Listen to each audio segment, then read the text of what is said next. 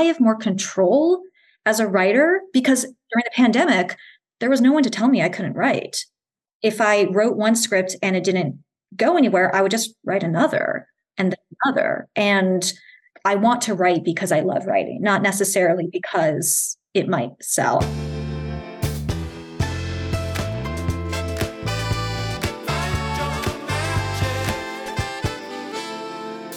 Hello, magic makers. Kelsey Foremost here, your host of Find Your Magic, the podcast where mental health and entrepreneurship meet. I am putting on my former career hat of actress today because I'm speaking with a friend of mine who is still in the industry, Anna Chazelle. Anna is a filmmaker, actor, and screenwriter at WME who specializes in horror storytelling. And we are going to talk to her today about how she found her way to that particular unexpected genre. And I love this because both she and I had the experience of being told that as actresses, we looked a certain way or we sounded a certain way, and we were sort of pigeonholed into, and I'm more speaking for myself right now. You can hear Anna's perspective of her experience, but getting pigeonholed into like, well, you look like this and you sound like this, ergo, you're only going to be right for these types of roles. And it wasn't until the pandemic hit where Anna really had the chance to be the storyteller herself. And she started diving deeper into writing, which was something that she kind of was wanting to explore, but she didn't really have that full opportunity to dedicate that much time to writing until the pandemic. And so she got started doing theater in New York. That's actually how we met, like really originally. We were both New York theater kids. And then she has since transitioned into becoming this multi-hyphenate who specializes in science fiction and the macabre, which I love so much. She's currently developing a feature film that explores the origins of the Greek legend Medusa with Fangoria. And she's also writing an unannounced horror film for Netflix. She has really built an incredible career from after really leaning into what lit her particular creative fire, paving her own path, exploring the stories that she really wanted to tell versus just doing what the industry told her she should be doing. And I think that we can all learn from that, actor, writer, or no. There are many boxes that the world tries to put us in, particularly when it comes to how we make money. And it's only when we really pause, sit with it, and think like, is this allowing me to give my gifts in the way that I want to give them? Is this truly going to add to my life, add to other people's lives? Like, is this what I'm supposed to be doing? Taking the time to explore both the external goal as well as the internal goal that we set for ourselves when it comes to our careers and our art and being just a creative-hearted person. This episode also does discuss the writers' strike and the Screen Actor Guild strike. We are recording on Monday, November 27th, when the Writers Guild strike is finished, is ratified, and they were able to get incredible concessions.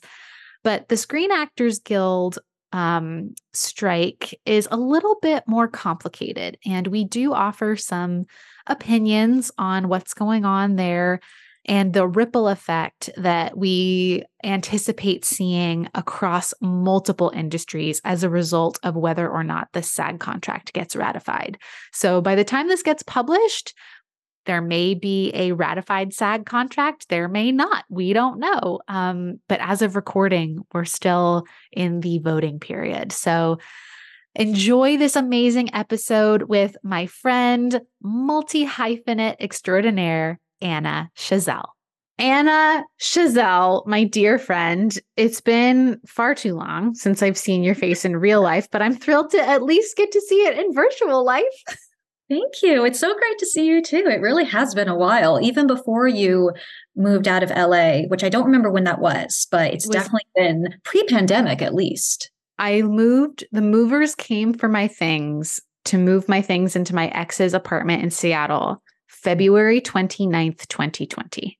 You were moving out of Seattle, correct? I was moving to Seattle. So in 2020, I had made the decision to take a break from the acting industry, take a break from LA.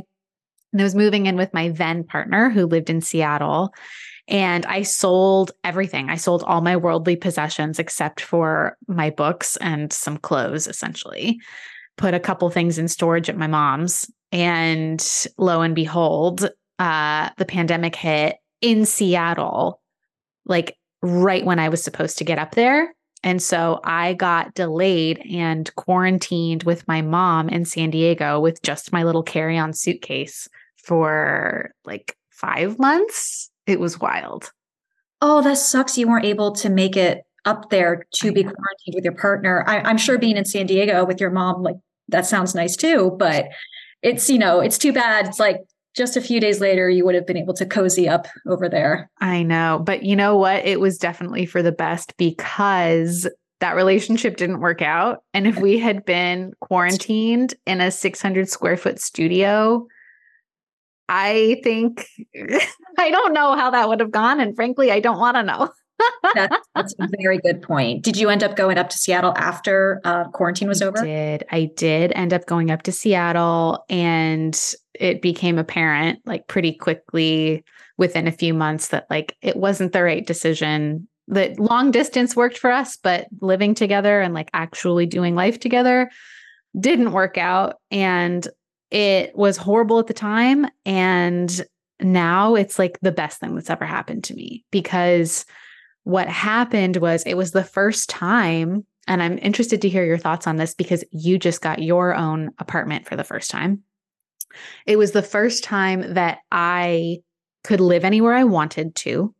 Like Zoom saw that I did a thumbs up. That's fun. That's a little creepy. I did it again. That's so hilarious. AI, man. And we'll get to AI later in this conversation. Just buckle up, folks. I had my own apartment in LA, but I hadn't had like a dedicated place that was mine that wasn't in a big apartment building. And I'd always wanted that.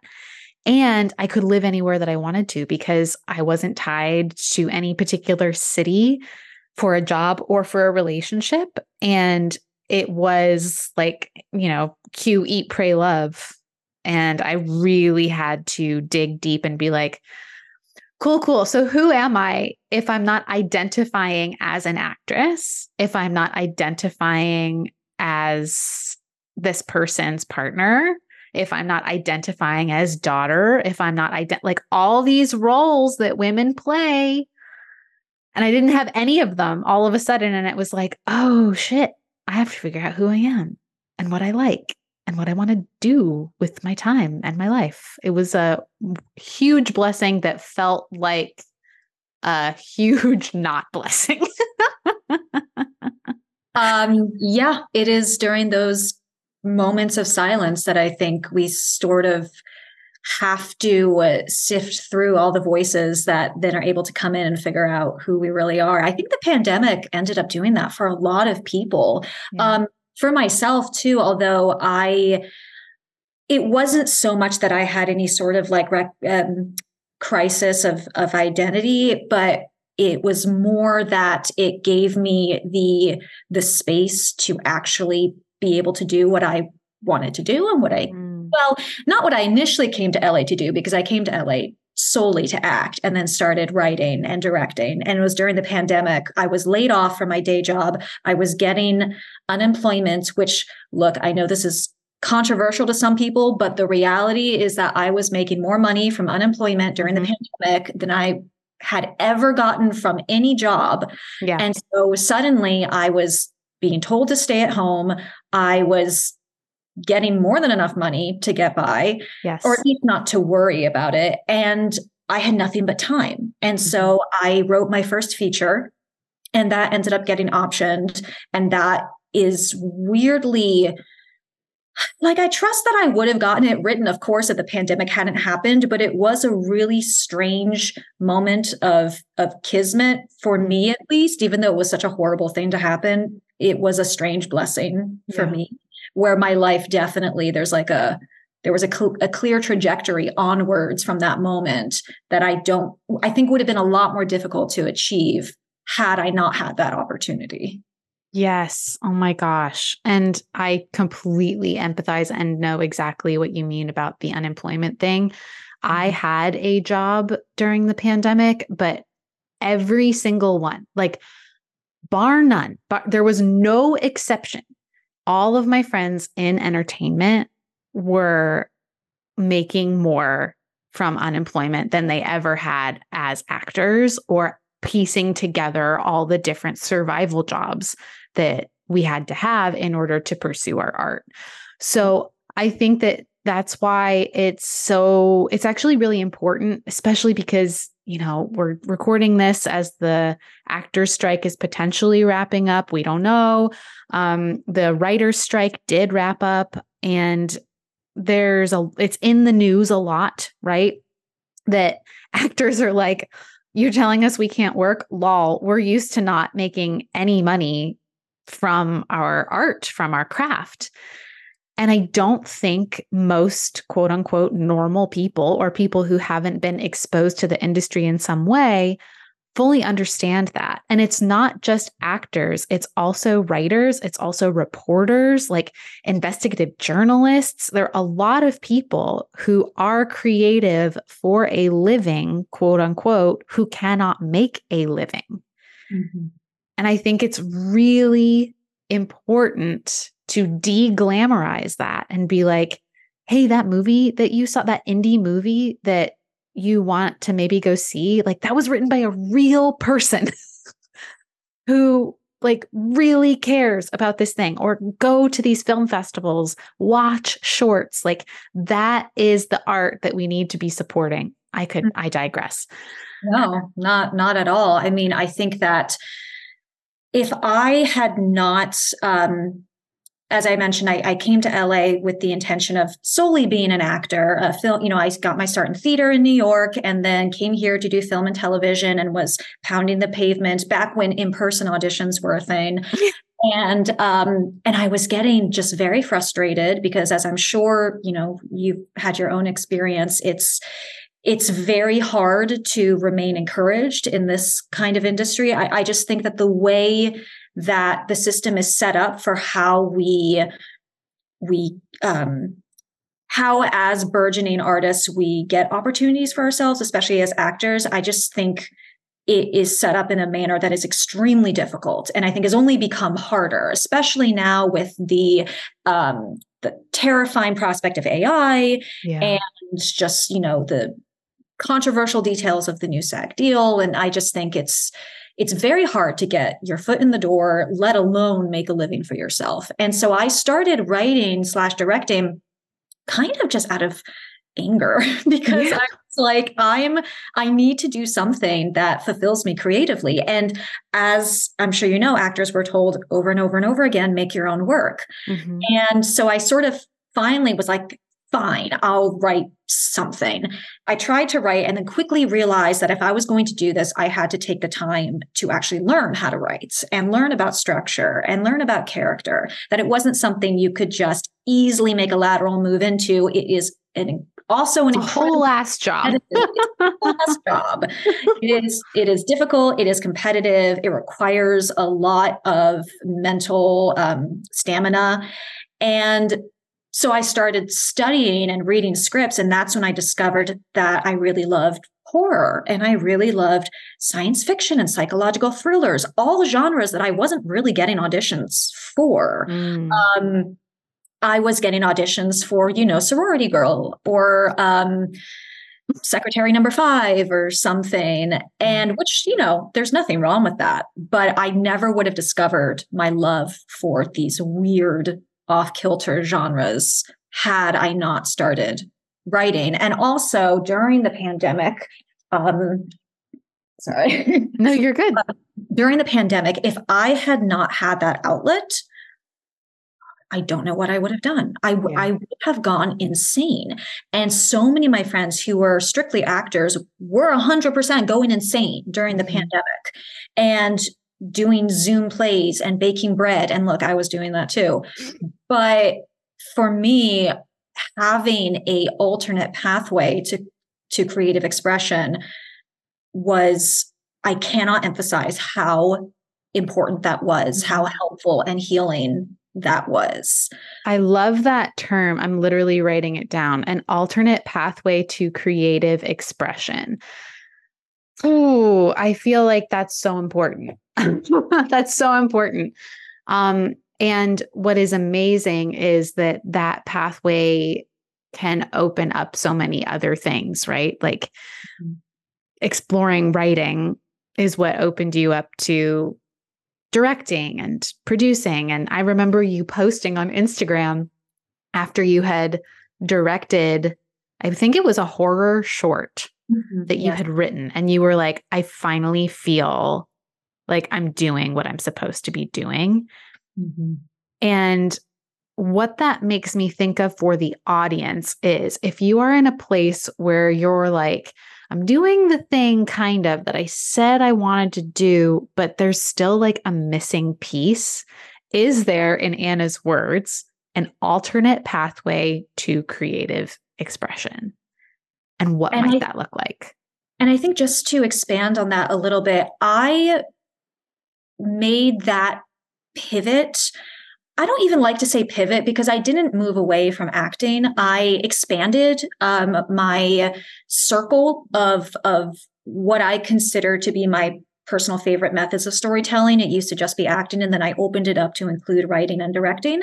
It's really cool to think of it that way, as like acting was maybe the kernel in the middle. And then the way that Anna, for listeners, the way that she was just talking, she, like me, uses her hands to talk. I have it in my Italian genes. I don't know what your excuse is, girl, but it was almost like concentric circles emanating outward from that initial kernel, right?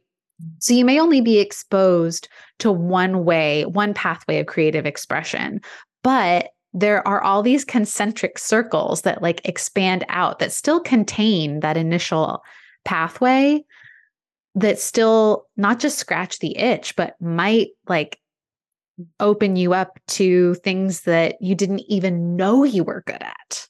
There was definitely a part of me that was very reluctant to make this expansive move, because I think another thing that we're really reiterated to us as actors is how much auditions are a numbers game, and you have to be constantly available. And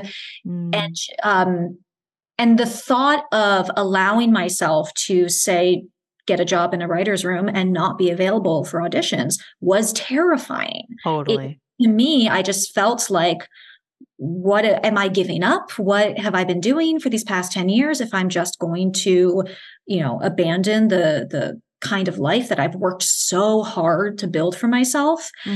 And it was really after a period of a couple of months, maybe a year, where I just could feel my motivation and my passion for the art form just really starting to wane. I was feeling very browbeaten and just very discouraged. And it felt like the universe was pushing me in this direction. Yeah. And I do firmly believe that if you are meant to take a particular path, the universe will make your current circumstances increasingly uncomfortable until you finally do it. Yeah. And it's very much that it felt like that was what was happening. And so I finally was like, okay, fine, I'm going to do it. I got a job as a writer's assistant on a TV show, had no time for anything else. But my life did a 180. And I not only found that there was this whole other world of storytelling and artistic catharsis that was available to me, I found that it really, really interested me. I was able to dive into the kind of stories that weren't necessarily available to me solely as an actor, because as an actor, unfortunately, the way that it is just you are kind of limited to what you can be hired as. Right. And I also just discovered that I was honestly pretty good at it. Like I was getting more success in this field than I was solely as acting, solely from acting. And yeah, and I can't imagine, people ask me less now, but about a year or so ago, there was a period of time where I think that people didn't really believe that someone could be a true multi-hyphenate. There was this idea that one always had to take precedence over the others. You had to be an actor first and foremost, or a writer first and foremost. And I would often be asked, what's your number one? And my answer was always, there is no number one. Yeah. All three, or I guess maybe acting and filmmaking, they have dual custody over me. I can't. They all scratch different itches of the same goal, which is storytelling. Yeah. And so I think that's really important, though. I think that's really, really important. You had to know that your goal was storytelling in the first place, right? Yeah. And I think that a lot of us are not presented with the opportunity to understand what the North Star is. I think that we feel some sort of magic in one particular job or one particular opportunity, or maybe even one particular class when we're growing up, right? So for me, I was a kid with social anxiety. And when I was given a script and a song that I could memorize the words to, I came alive because I wasn't having to come up with something to say. And I spent decades chasing that magic of what that felt like when I was 10 years old. But it wasn't until I had, full circle moment to what we were talking about earlier of me having that move right before the pandemic. It wasn't until I had that horrible dark night of the soul chapter where I really re-examined, what is the North Star? What was the magic? What is the thing that I'm actually pursuing? Because it's not a career as an actor. It's a career that connects deeply with people's emotions and makes them say, oh my God, that's exactly how I felt, or that's exactly how I feel, or I never thought about it that way. That's the thing. Yeah. I think you really hit the nail on the head. And I think that acting, is one of the most artistically spiritual and fulfilling things that you can do. Of course, I say that with bias as an actor. I'm not, say a dancer. I'm sure, if you were a dancer, if you're a musician, you'd feel the same way. Everyone has their own passion. For me personally, people are bit by the acting bug for a reason. I think there is something so immediately powerful about it that just really can ignite a fire in people that they didn't realize was there. As I mentioned before, I think it's just the way that the industry is set up does mean that it's very hard to make a living out of it. And it's really hard not to tie in your self-worth to that. Yes. And I know for me, there was a hard time reconciling who I was at my core with who I was getting cast as, or who I was getting called in as. I have a rather youthful looking face. And so I was getting called in for a lot of I was being told that I was like a cutesy little Disney princess or something, which there's nothing wrong with that. But for me, I just was like, yeah, sure, I can do that.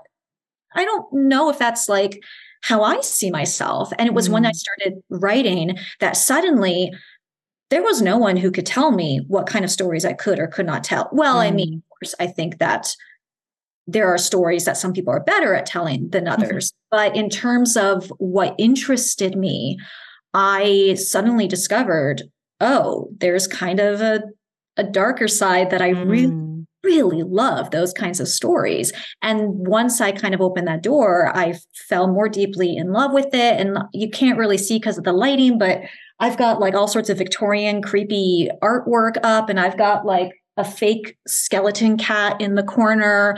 And I love horror movies, and I love anything sort of gothic and witchy. And I never would have discovered that part of myself if I had solely been trying to lean into what category of actor I best fit. And with the short film you mentioned, it was a post-apocalyptic horror film where I play just this survivor trying to eke out a living in this desert-like setting. And it was a role that I probably never in a million years would have been cast as it had I auditioned for it. And a lot of the feedback I got from people who watched it, was they said, I didn't even realize that was you because it's not how I see you. And they mentioned it in a good way. They were like, it was great. But yeah, I think that, just in terms of being a multi-hyphenate, I think that giving yourself permission to widen your scope of how you approach your ultimate goal. I think, as you mentioned before, figuring out what exactly your goal is, there's, to get into writerly terms a little bit, there's the external goal and there's the internal goal. The external goal might be, well, I want to be on a acclaimed TV series. Totally valid. I would love that too. The internal goal is, well, why? Do you want to bring a particular character to life that resonates with people? Do you want to live in a particular kind of world? And because the way that it's set up, there are, as an actor, you do have to have a lot of people say yes to you in order to get to that goal. You do as a writer too. But I do feel, at least for me, I have more control as a writer because during the pandemic, there was no one to tell me I couldn't write. Right.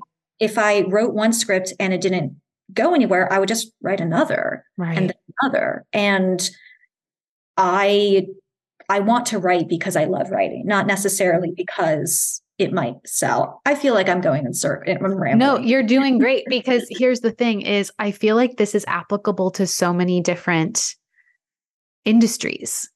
I love the idea of the external goal and the internal goal. Like for me, I am also a writer, but in a very different way. I'm working on a memoir and a historical fiction novel, and my external goal is to get those puppies published. But the internal goal of why is totally different. And it's because I want to tell stories of women who who are expected to behave a certain way and who defy the odds, like who shed that role the society wants them to be. So it wasn't until I understood both that I could have mental health, honestly, because it's so easy to not even consciously get fixated on the external goal. And when the external goal isn't happening, as you said earlier, that self-worth piece starts to come in and you're like, well, my book isn't published. What the fuck is wrong with me? I must not be good. I must not be good. Right. Versus the internal goal of, well, do I feel like I'm serving this story? Do I feel like, do I get that amazing feeling of, oh, that's exactly what I meant to say? Like, that's my favorite feeling in the world. When I write a sentence and I'm like, oh, that's exactly what I meant to say. That's the internal goal. So once you understand that both are at play, it allows you to put less pressure on either or, right?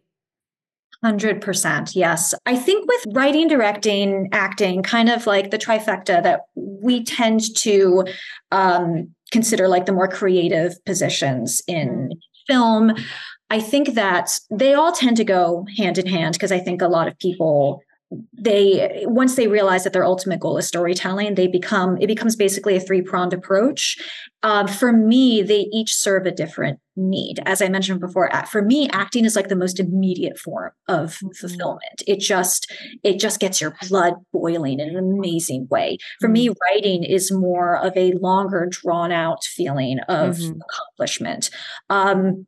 The more that I write, the more I learn about myself. Because I think that they say write what you know, but I think at the end of the day, we all write what we know, whether we're trying to or not. I think you can't really escape what your own internal demons when you write, because that is just going to affect how your pen moves. It's just, your own perspective of the world is going to bleed out into the page, whether you want it to or not. But I also think there are some people out there, I don't want people to hear this and think, well, I'm not feeling fulfilled as an actor, ergo, I must write and direct. If you want to, 100%, like, I think it's great to have multiple outlets, but I also know people who just are not interested in it. And that's totally valid. You don't have to. You can try to, you could produce, you could consult, you could work in sets or costumes, or you can collaborate with someone. There's a myriad of different ways in which you can offer your talents to this industry. And I think, just as I mentioned before with multi-hyphenates, I think people are, I don't know why, but I feel like people are warming up to the idea of people really being versed in multiple fields equally. Maybe it's the strikes. I don't know. Just the way the industry is going. And so I think that, if you feel 100% fulfilled in your one trajectory, by all means, like, if it ain't broke, don't fix it. But I think that if you kind of find yourself yearning for something more, I think that allowing yourself the freedom and the time and the compassion, I think time is a big one. I think we really rush ourselves, myself included. And I know when I started writing, I wrote like a couple of things and I really enjoyed the process, but I quickly realized that I didn't 100% know what I was doing. And so I kind of had to stop and really study structure. And then I was able to create things that I could stand behind and that other people liked as well. But giving myself permission to step out of the audition circuit, to really study so that I knew what I was doing, that was scary. I think especially as women, because, we're told that every aspect of our life is on a ticking clock. That's so especially true. As millennials, as for Gen Zers, And so giving yourself time and compassion, I think, is so, so, so crucial, and is something that I don't think we afford ourselves enough of. One thing I want to talk about before we wrap up is this strike, because as you're talking, I'm going, the strikes, and for anybody not familiar, there have been two very large strikes that have been going on for the past few months. One that was recently wrapped up was the WGA, the Writers Guild of America, that they went on strike, and they did ratify their new contract, as I understand it. And then the perhaps more publicized strike has been the Screen Actors Guild strike. And that is because the Screen Actors Guild, the union of actors, has been holding out for contract renegotiations. And what's interesting, as you're talking, Anna, I'm like, the pandemic and the strike, both huge, totally out of your control, external circumstances that prevent you from taking the traditional path. Right? And you don't have to be an actor to understand what that feels like. Getting laid off, your entire industry changing, the threat of AI, whatever it is, some big external event happening that is totally beyond your individual control, that feels like censorship isn't the word. Like, it makes me feel like I'm not allowed to do the thing that I want to be doing. But what it does is it provides this amazing freedom.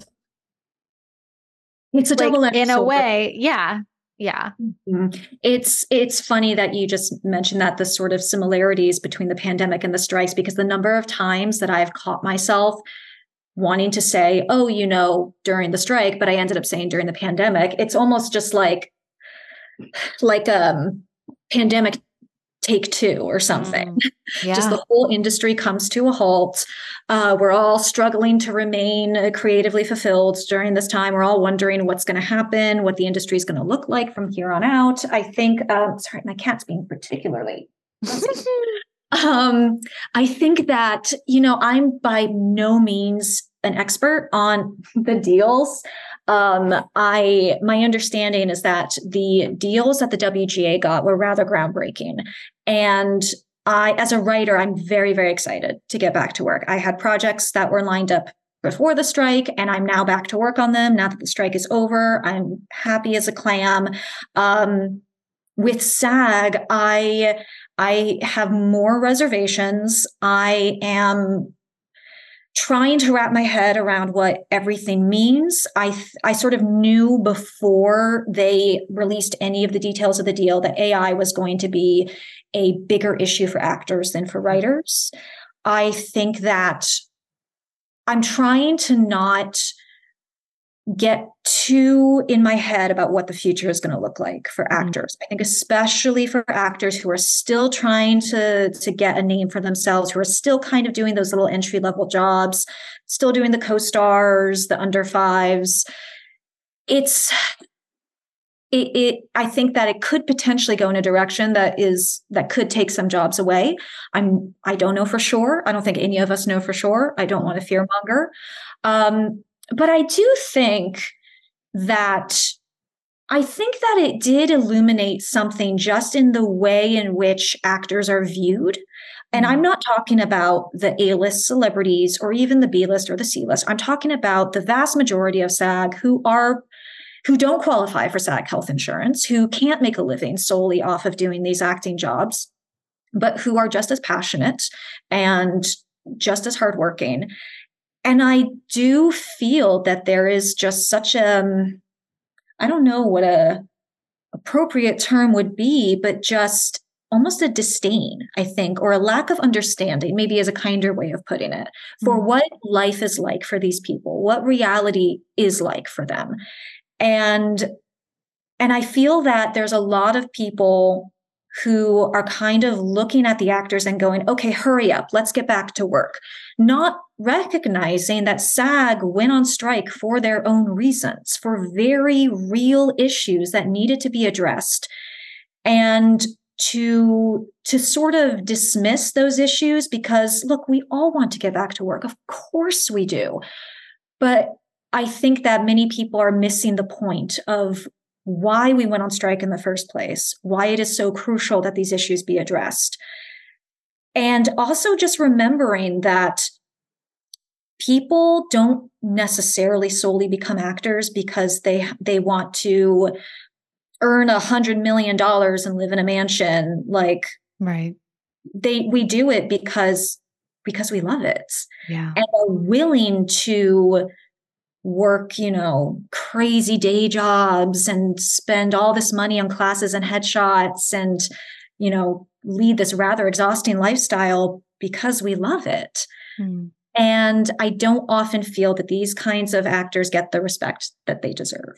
I think that is so well said, Anna. And I think that can expand out again into multiple industries 100%. of, most entrepreneurs, even just the word entrepreneur has a connotation, right?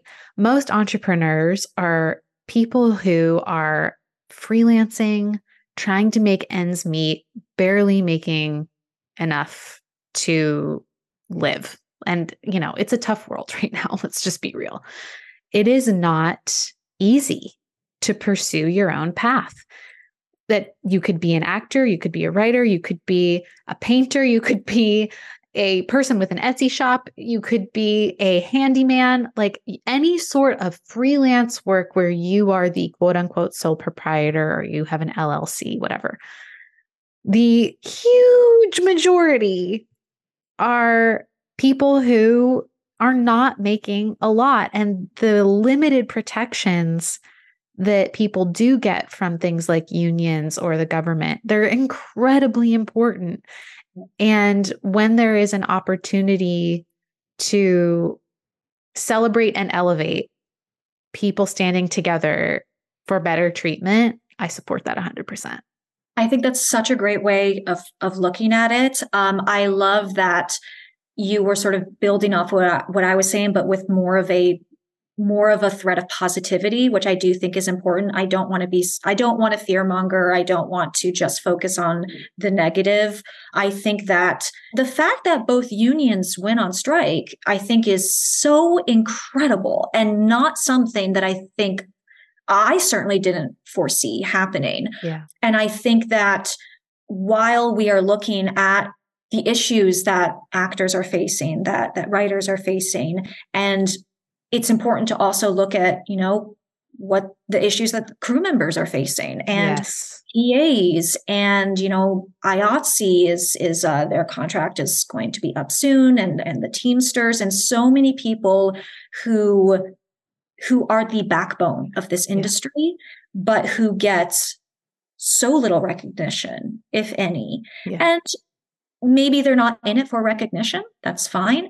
But at the very least, then they deserve respect and pay and fair hours and benefits, all the things that are necessary to making a sustainable income so that we're able to live our dreams and not feel like we have to burn ourselves out at the same time. Yeah. I also want to say one more thing, which I believe it was on your Instagram, Anna, where you mentioned the phrase, like, if the consequence of speaking up about working conditions is you just don't get the job, like that's not that's an absence of rights, right? So there's also, yes, like we don't want to be negative. We do want to like uplift people, and it's so great that people are coming together. And that doesn't mean there's not room for anger. That doesn't mean there's not room for like lighting the fire in your belly. That's the thing that makes us stick together and like push through that finish line, because I think that that's something that a lot of larger corporations, entertainment industry and beyond, kind of count on you burning out. Yes. I think you bring up such a great point. I think that right now, as we're recording this and we're waiting to hear whether or not the SAG contract is going to be ratified, I think that there's a lot of exhaustion from a lot of people, and exhaustion leads to infighting. And I think it's really important that right now, as you just said, we remember that we're all trying to fight for better conditions for everyone, not just the actors just trying to get their own, or writers trying to get their own. Crew members deserve it as well. All of us deserve to be treated with respect and with yes. And so I think, and also, I'm sorry to interrupt you, but beyond, like, you guys, this is going to have a ripple effect on every industry. Like the decisions that are made, and this is my opinion, I have read the new contract, and it is extremely vague when it comes to language around AI. That's my personal opinion. I do not find it clear. I have read multiple lawyers' takes on it. They all have a similar conclusion to me, which is that the language is way too vague.